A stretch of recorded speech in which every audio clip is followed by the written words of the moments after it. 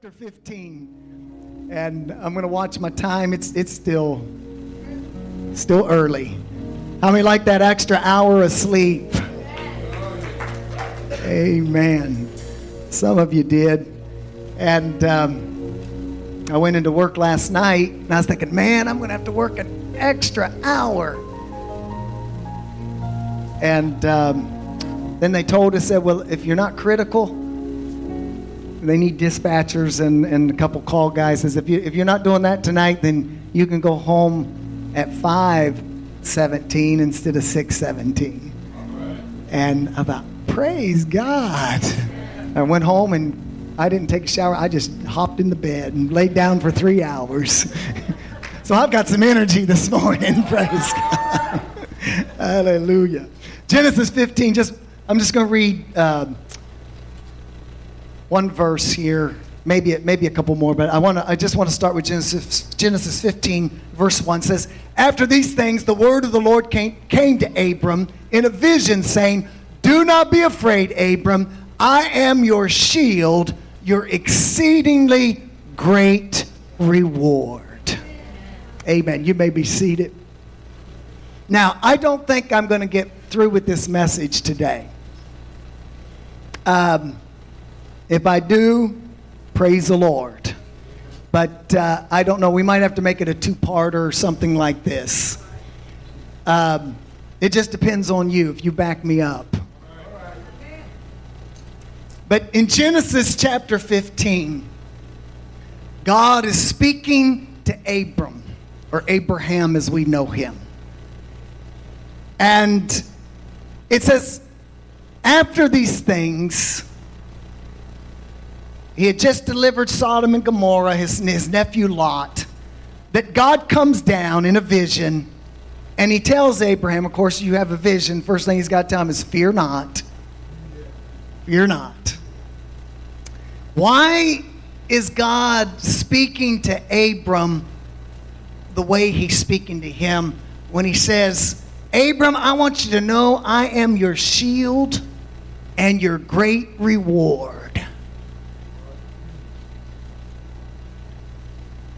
Well, Abraham is the first Jew, and he lives in a culture, and he comes from a culture that to speak to him, he needs to see it. He needs to feel it. What does a shield do? Protects against the arrows, against the enemy. When you say, I am your great reward, he's like telling Abraham, you've won the lottery. We don't play that, but anyways. But it's an unexpected, it's an undeserved gift. You've got me, Abraham.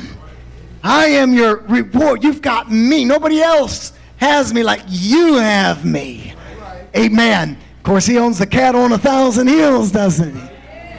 But he says, I'm your shield. You know, the way we would say it today, the way we Westerners talk is well, I'm your protector. You don't talk to a Jew like that. You've got to paint a picture. They've got to see a symbol. When we say, what is God? We often say, well, God is love. God is omnipresent. You know, they say, God is a rock. That's how they describe things. Amen. And that's the way when you read your Bible, you've got to understand that. And we like to feel things, and we like to see things too in our mind's eye, because we think in pictures. We don't think in words. Amen. So he's his protector. He's his wealth, he says. That's what he's telling Abraham when he says, I'm your shield and I'm your great reward. And you know, if God did that to us, we'd be thinking, oh, wow, Mom's been praying for me or something, you know, or what's going on. But Abram doesn't answer that way. Abram's not disrespectful, but yet he kind of, in what one scholar says, in Hebrew, he's giving street talk. He says, what will you give me? Seeing I don't have any children. I go childless. I don't have anybody to pass it on to. So what is this great wealth? But I don't get to pass it on to anybody. But the slave that was in Eliezer, that was in his own house, would get all that he had. Amen. So he wants to know, God, okay, but where are my kids? He's reminding the Lord. And what the Hebrew calls this, in Hebrew, it's called hasufo. Abraham has hasufo. Everybody say hasufo. You're speaking Hebrew. Amen. We interpret it as faith. But that's really not as good a description as it can be. It is faith, but it means a persistent, I will not let go of God under any conditions, but I will keep pushing and I will keep trying until God comes through for me. Abraham's got hasufo. Amen. In modern Hebrew, you would use the word huspah. I think that's how you pronounce it. He's got some huspah. You ever talk to a Jew? He's got some huspah. In the and so Abraham has huspah. Okay, God, you're my shield. You're my great reward.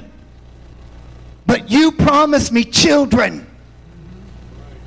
Where are they?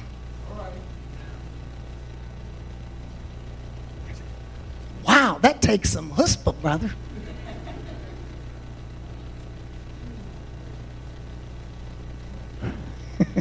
It's kind of like that Canaanite woman in the New Testament that's coming to Jesus, and her daughter is sick.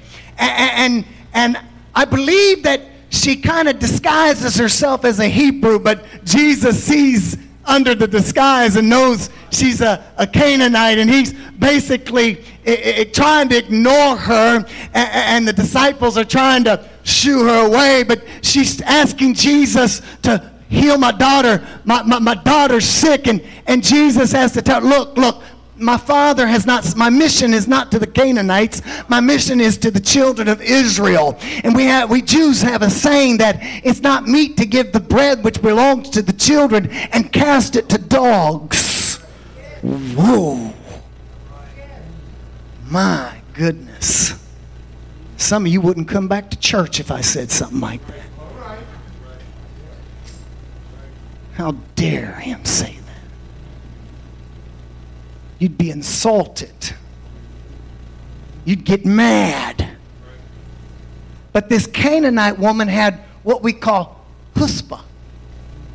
She wasn't giving up at the first no.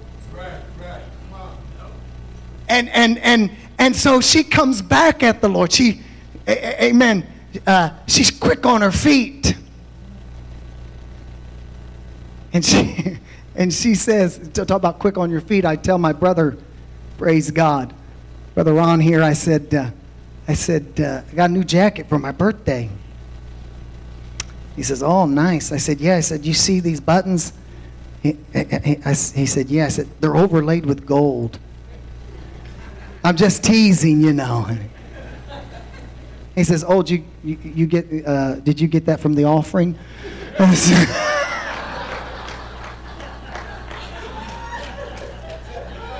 I said, man, you're quick on your feet, aren't you?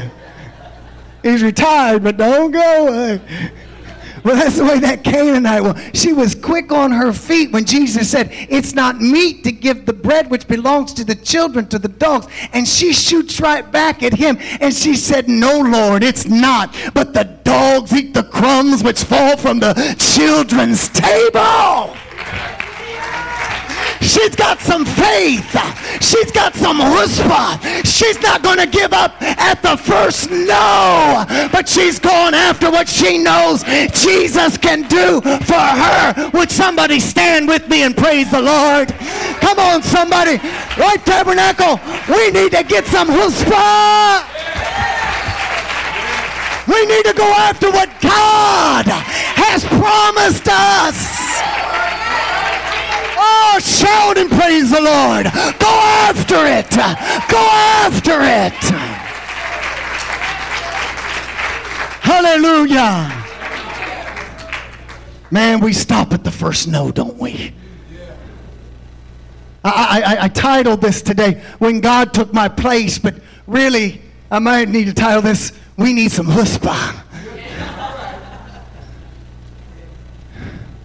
There's just some people you can't say no to. They're going to come back at you one way. They're going to come back. You know how your kids did come back at you? That's chutzpah, praise God. But there's other people, they have no chutzpah, and they wonder why they never get anything from God. Well, I want the Holy Ghost.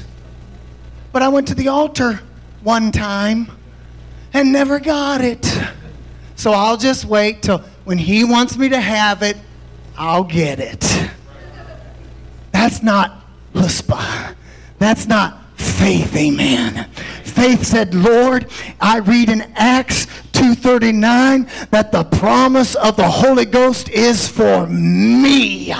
Amen. You promised me the Holy Ghost, and I'm not going to give up. I'm going to keep seeking. I'm going to keep asking. Amen. I'm going to keep praying. I'm going to keep believing till you fill me with the baptism. Oh, come on, somebody, get with me. Till you fill me with the Holy Ghost. Praise God, because it's promised to you. It's promised to you. Amen. Amen. And she got it. Jesus said this. He said, man, I've never seen such faith. I've not seen this faith in Israel. Or chutzpah. She had chutzpah. Amen. She was going after it. Some of you quit too soon. You give up too soon. Amen. We get offended too soon. God's about ready to do something and you quit. My God, help us. Amen. But she won't give up. Even at an insult. She says, I want it. And she left with a daughter healed. Jesus even reached beyond the limitations of where He was called to heal somebody because somebody had faith. Praise God. Come on, somebody. Go after it. Life Tabernacle, we want revival. Let's go after it. God loves people like that. That will claim what He has promised no matter what. You've promised it to me, Lord. So Abraham says, where are my kids?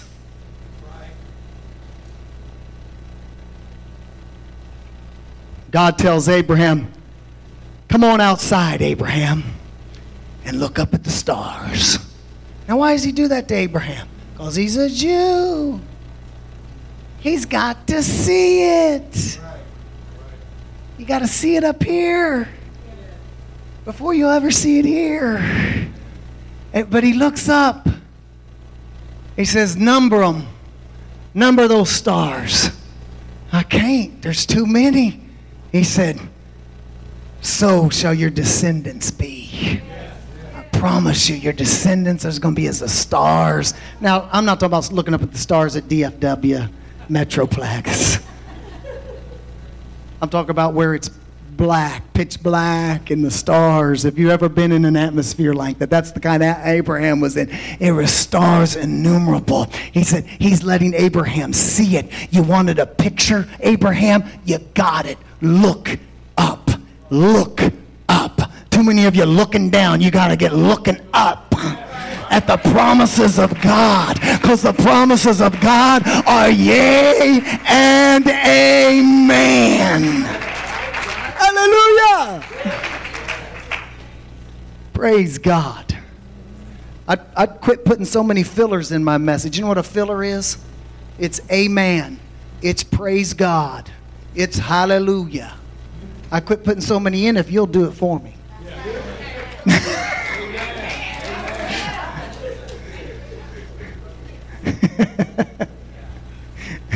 God says to Abraham, he also says, Abraham tells God, he says, okay, that's enough. I believe it, and it was counted to him for righteousness. But God says to him, I'm also going to give you this land, Abraham, or Abram. You need to know this. Listen, now when God tells Abraham he's going to give him this land, when you read the word land in the Bible, we think, or promised land, we think that the promised land is something that was promised to the Jews and it only applies to the Jews. There's, in a sense, that's not totally false, because God did promise them. But he's also promised us a land. Praise God. And land in the Bible is basically the place God gives you to serve him. Abraham, you're going to serve me in this land. I'm giving it to you, and it's the place that you're going to serve me. That's what the land represents. The land is the place that God gives you to carry out your faithfulness. Watauga is our promised land. Amen. Don't wait till you got to go to some mission field. This is the mission field. This is the land where we can fulfill the promise of God. Amen. Hallelujah. Where do you work? Everywhere. Century Mechanical Contractors. Amen. That's your land, brother. Right now, that's where God has given you to live out your faith. That's why you brought that man last week. You're living out your faith. Praise God. Don't despise your job. Say, God, I'm here. I'm not saying don't better yourself if you can, but right here, I'm right here right now. I'm on third shift right now. That's my land to live out the promises of God. That little woman that God gave me, Vera, my wife, she's my land, amen. That's my family, praise God. My little daughter, my family, my adopted daughter, Chloe, praise God. That's our land, amen. I don't need to find another woman. I've got my woman, praise God. I've got my land where I can live for God. Shout praise the Lord, somebody. Clap your hands to the Lord and lift your voice to him.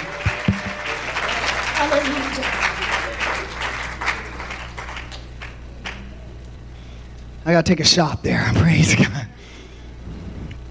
Your family is your land. And God tells Abraham, I'm going to give you this land. And what do you think Abraham did?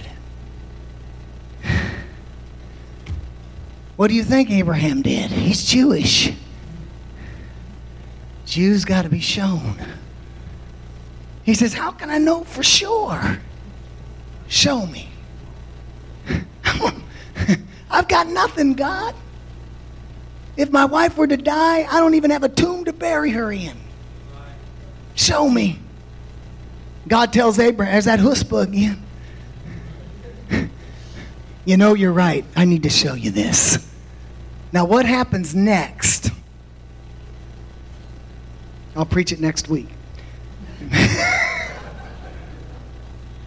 What happens next? I got to watch my time here. Because we got the fire department coming. Praise God. Is what is called the culture of covenant. We don't talk so much about covenant. We got contracts, but in the ancient culture it was covenants.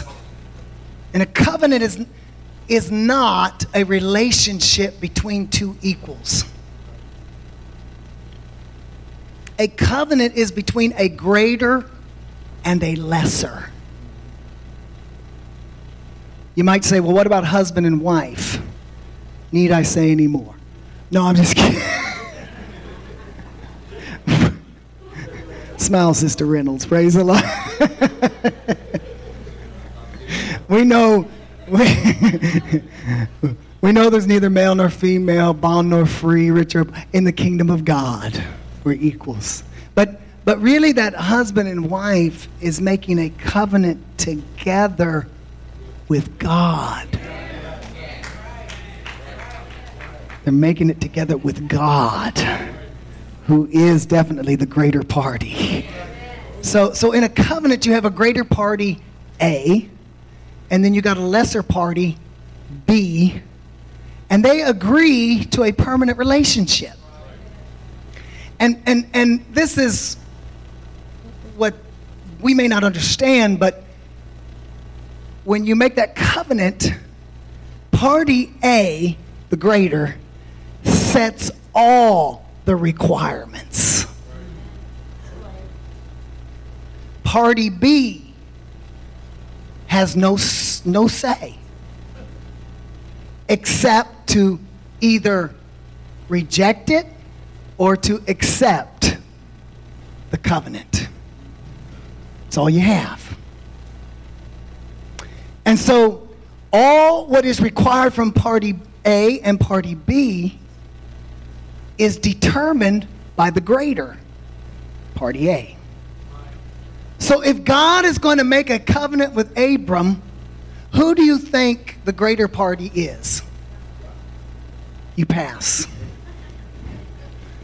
So God sets all the conditions. Sorry, you don't get to set the conditions. I don't get to set the conditions. God sets all the conditions. And what are the requirements of this covenant he wants to make with Abram? Well, God says, here's what I'll promise you, Abram. I will give you the land, a place to serve me. I will give you descendants like the stars. And one of them will be the Messiah. That's what he means when all the nations of the earth shall be blessed. God says, that's my requirement. Okay, my requirement is a place, a land, descendants, and the Messiah. Abraham says, okay, God, good. What do I got to do? Abram, you just be perfect.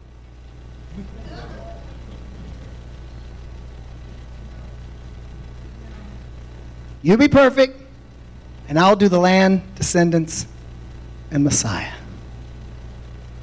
Whoa. Now God says, I'm going to show you how serious I am about this. We're going to seal this covenant in blood. Something about a blood covenant. He says, I want you to take 5 animals. If you're an animal rights activist, you might want to close your ears right now. He says, I want you to take a heifer, a cow, a goat, a heifer, a goat, a ram, a dove, and a pigeon. But I want you to notice chapter 15. What happens next in this chapter is God doesn't tell Abraham what to do with these animals. Abraham knows what to do. How did Abraham know that? They would cut the animals in half. Talk about blood. They'd cut the animals in half. You ever try to cut a heifer in half? He was to lay one side on one and lay the other side on the other. And it said the dove and the pigeon he did not cut. But Abraham knows to do this. The reason he knows to do this is because it was done. It's not anything new in his culture. And God is stepping into his culture to make a promise to him and to make a covenant with him. Can somebody say amen? This was something common in the culture, so he knew what he had to do. He had seen it before. He knows exactly what God is going to do. So Abraham took the animals, cut them in half, amen, except the birds, and the blood flowed. And what would happen is the blood would flow down into the middle in an indention or a concave in the ground, and that blood would flow into that. Amen. And there would be a lot of blood. Just it was a bloody mess. Bedouins in the desert, they tell you, if you want to know how the patriarchs lived at the time of Abraham, live with the Bedouins today. They still are over there. And they still carry this blood covenant, some form of this blood covenant. In fact, if a young boy and girl are going to get married, and oftentimes they're young, once a girl passes the flower of age in their culture, she's able to get married. And they'll take a young boy, and a lot of times they have a family that lives in a clan, and they all live together, and they'll herd goats and sheep, and they're shepherds, and maybe visiting shepherds will come, and they might be miles away, but they'll come, and everybody in this clan will clean up as best they can. They'll dress up, and they'll sweep up, and they'll clean the camp, and then at night this other clan will come, and one will be bringing, let's say, the daughter and the son that's going to get married, and everybody sits around the camp. Now normally when everybody sits around the fire, they say with Bedouins and Jews and all that, everybody talks. You know, it says everybody's talking. It's kind of like here before church, everybody talks. And everybody talks. But this night it would be quiet. When the men begin to talk, the patriarchs begin to talk with one another. And they're setting their requirement about marriage of these two couples. They're going to make a covenant here. And all of a sudden, what they in their culture would consider the greater, the father will get up and he'll go get a goat. Now that goat knows the culture too, so he's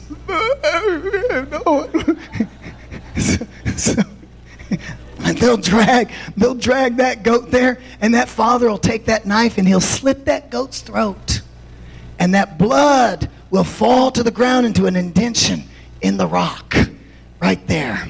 And everybody's quiet, and everybody's looking, and the father may look over at the son with what he's about ready to do, and the father will take his sandals off, and he'll remove his sandals, and then he'll put his feet in that blood.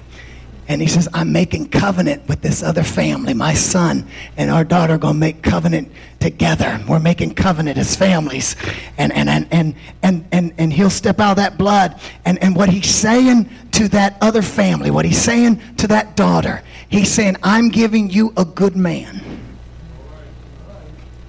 If he's not a hard worker, if he ends up being lazy and a liar and a thief, this is what you can do to me. And he stamps his feet in that blood. And then the father of the bride will come. They're getting engaged now. And he'll look over maybe at his daughter. And he'll take his sandals off. And he'll start walking in that blood also. And he's saying, I promise you, my daughter's a good woman.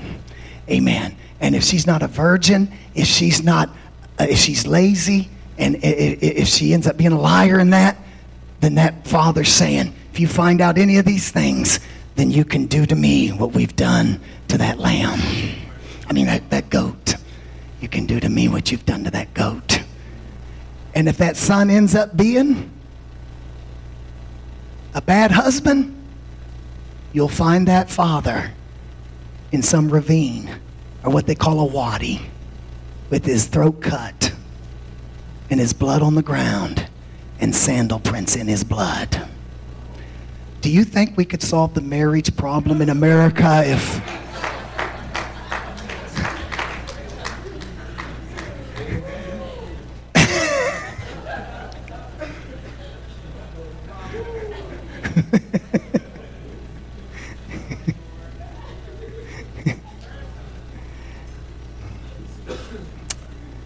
Wasn't a light thing.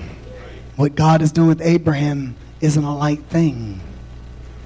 This is a covenant. This is the idea, is promise. I will give you the land. I'm going to give you descendants, and from those descendants is going to come Messiah. Now, Abram, you be perfect. And Abram, if I break my word, then basically God was saying, you can do to me what we're doing to these animals.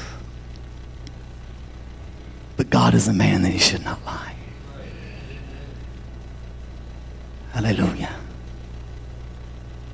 God walked right down into Abram's culture. I want you to know that. I'm going to give you land. I'm going to give you descendants. I'm going to give you Messiah. Amen. I'm going to keep my word. Else you can do this to me. Now, if you're Abraham, what are you thinking? I'm thinking, how in the world am I going to be perfect? And the Bible says in chapter 15 that a great horror of great darkness fell upon Abram. First off, I got to get moving here. First off, he shoos the animals away. They try before the sun goes down. The birds are trying to steal his blessing, his promise. I'm going to tell you, the devil wants to steal your promise. You got to shoo him away. And Abraham shooed him away all day. When night fell, a great horror and darkness fell upon him. And that's just a Hebrew colloquialism to mean that he was scared out of his wits. He was scared out of his shoes.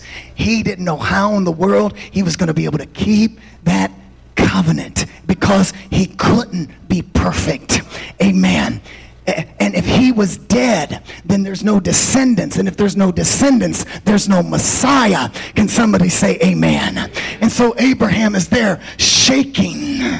He's shaking, he's scared. And the Bible talks about a symbol that comes, and the first symbol that appears is a smoking furnace, or what they would call a fire pot that smokes. But smoke is the idea. Who does smoke represent? God, right? We got examples of that. Spirit God, the cloud that overshadowed the children of Israel, right? Bible says calls it cloud, but it's really smoke. Amen. It's the smoke that filled the temple. Can you say praise the Lord? And so it represents God. And the Bible says that a smoking pot went through those pieces. God's walking through that blood with that symbolism of a smoking pot. Amen. And so he walks through. Now, I'm kind of going to embellish this a little bit, but this is the picture I have in my mind. Amen. That now it's Abraham's time to come, and he's scared because he knows he can't be perfect. He knows he can't live up to this covenant, and that if he steps into that blood, he's really a dead man, because he's telling God, if I don't keep this covenant, you can do to me what I've done to these animals. And from a human point of view, the whole plan of salvation would be lost, and we would be not saved if Abraham fails. So he gets ready. He gets ready to step in, my brother. Praise God. He gets ready to step in. And as he's ready to step in, I can see God, because the second symbol that comes is a fire. Praise God. And it's a furnace of fire. And as Abraham, I believe God pushes Abram aside and says, no, my son, you can't live up to this, but I'm going to walk through for you. And that second symbol of fire, of furnace, fire represents God. Tongues of fire fell on Pentecost. Fire covered the mountain of Sinai. Fire in every place in the Bible and symbolism represents God. And so God walks through a second time. And when he does, he's signing his death warrant, or the death warrant of Jesus Christ, if you please. Because he knows Abraham cannot live up to the covenant, but he takes his place, because that's the kind of God we serve. That's the merciful, loving God we serve, who doesn't want to see us fail. Come on, somebody. He took my place. When God took my place. I can stop right here, or do you want me to go on? Don't be so quiet. Praise God. At that moment, God steps in that second time. He sentences his begotten son to death. And from that moment on, they knew, and Abraham knew because he passed it down, that his sin would be paid for. Not by Abraham's blood, but by God's blood that he shed through his son, Jesus Christ. Now, what kind of God would come down from heaven, walk barefoot into blood, and said, not only will I do what I promised, but I will pay the price, Abraham, where you fail. And from that point on, Brother Ward, every sacrifice. See, we think they sacrifice. Some people think they sacrifice for sins. They didn't sacrifice for sins. There might have been some Jews that believed that, but that's not why they sacrificed. They sacrificed on the altar to say, God, please keep your word and forgive our sin.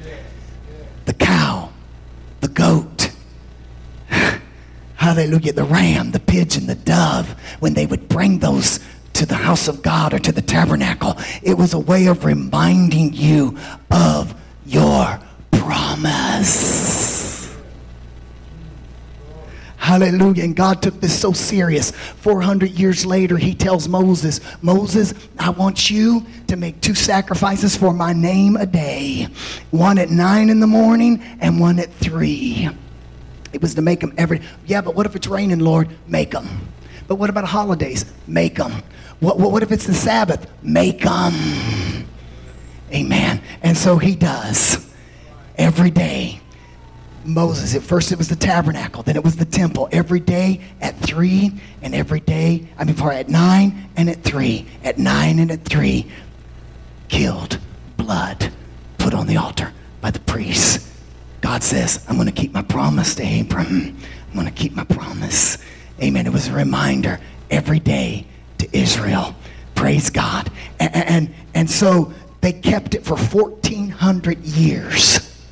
From the time of the tabernacle to the temple, 70 years when the temple was destroyed, they weren't able to keep it and they were taken into captivity. But every year after that, the time of Jesus, they were taking this so serious. You'd have a priest that would kill the animal at the altar. You'd have another one at the what they would call the sundial or the hourglass. Amen. And then you would have another one with a horn, like a ram's horn or a shofar or something, I think they call it. And at 9 o'clock, that shofar would blow. Woo! I wish I had one. But it would make that horn blow. And when that noise would go out, the people would stop. And the sacrifice would take place. And then on one whole high holy day, about 3 in the afternoon, as the priest in the temple stood, ready to make his sacrifice, and the sundial turned 3 o'clock. Jerusalem was packed. If Josephus is right, Jerusalem was packed with about 2 million people for the Passover this time. And so the city was packed, except outside the western wall of Jerusalem were 3 men being crucified. And there at 3 o'clock,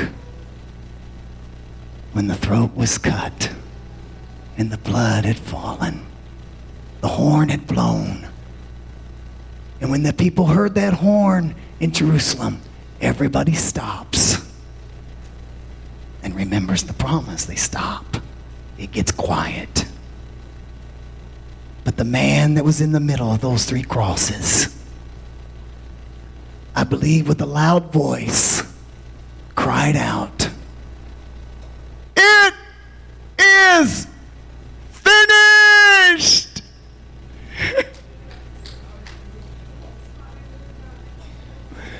And he bows his head and he dies. what's finished. I believe the blood is finished. The sacrifice is finished. And I have kept my promise, God is saying. And I have forgiven your sins. Daniel says he would be forgiving our sins. Praise God. It was at his death. He died. Promise he kept Abraham thousands of years ago. What else can I say? He took my place, Quentin. I should have been on that cross. But he took my place. I can't reject that. You say, well, what do the Jews do now today? They don't sacrifice, those Jews that don't believe in Jesus Christ. They can't. Their temple was destroyed in 70 AD. But this is what they substituted with. Obedience. Because if they don't believe Jesus is the Messiah, they don't believe God has suffered yet. And they're still looking. And so they say their substitute is obedience. In my obedience, God, to your word, I'm saying I'm trusting in your promise. I'm going to try to live up. And I know when I fail, my sins are going to be forgiven. But I've got good news for you. He's already done it. Will you stand with me today? He's already done it. It belongs to you. You can grab it by faith. Don't let the devil stop you. Don't let negativity stop you. Don't let doubt stop you. Praise God. It belongs to you. Because he paid the price. Hallelujah. Jesus, keep me near the cross. Praise God. I just wonder, this altar's open. Is there anybody here today that might step out and say, Lord, as if I'm walking through, I want to make a covenant with you. I want to accept that relationship. And now that relationship is just to accept you. Accept what you've done for me. We might call repentance. What is repentance? It just means to turn around. What I didn't accept, what I didn't believe in, Lord, I now believe in and I now accept. I'm repenting, God, and I'm walking. Hallelujah. And when you do that, you sign that covenant. The Bible talks about circumcision of the heart, which is represented by baptism in the name of Jesus Christ. You're making a covenant with God. Lord, I accept your invitation. And he washes your sins away in the waters of baptism in the name of Jesus Christ. And he's promised you his Spirit, the Holy Ghost we call it around here, the Holy Spirit, whatever, said he would come and indwell in you, and you shall be his witness. Abraham was his witness that it was to come, but we're his witness that it has come already. Will you come today? Will you just, I can't paint it anymore. Words cannot describe my Lord, of how great and merciful and loving and kind and sacrificial giving he is. I thank you, Jesus. I thank you, Jesus. I thank you, Jesus. As Lord, as Abraham was scared that day, I'm afraid that I might not be able to live for you, Lord. I'm really afraid to step in, oh God. That's all right. Be honest with him. But can I tell you, the Lord is telling you today, you won't walk alone. That's why I'm going to give you my Spirit to empower you. And if you do fail, my blood can cover that sin. And you can get back up. And I'll help you get back up. And you're going to make it to the end. Hallelujah. I'm glad we got a promise today, church. I don't want that promise to ever get old, but I want to remind myself like those Jews did every day, sacrificing. Thank you for Calvary, Lord. Thank you for paying the price for my sins, oh God. Thank you for it, Lord. Thank you for it, Lord. I just wonder if you would just maybe reach over to somebody right now, if it's appropriate. Put your hand on their shoulder. Because we're not walking this alone. We've got a family called the family of God. Hallelujah. I thank you for your family, Lord. I thank you for your church, oh God. I thank you for that bride that you purchased with your own blood, oh God. Hallelujah. Hallelujah. Hallelujah. I thank you for everyone that's come today to say, Lord, I accept you. I accept your promise. I believe, hallelujah. I believe as Abraham, God, you accounted to him as righteousness, Lord. I owe you so much, God. I'm so glad you made the difference up, oh Lord.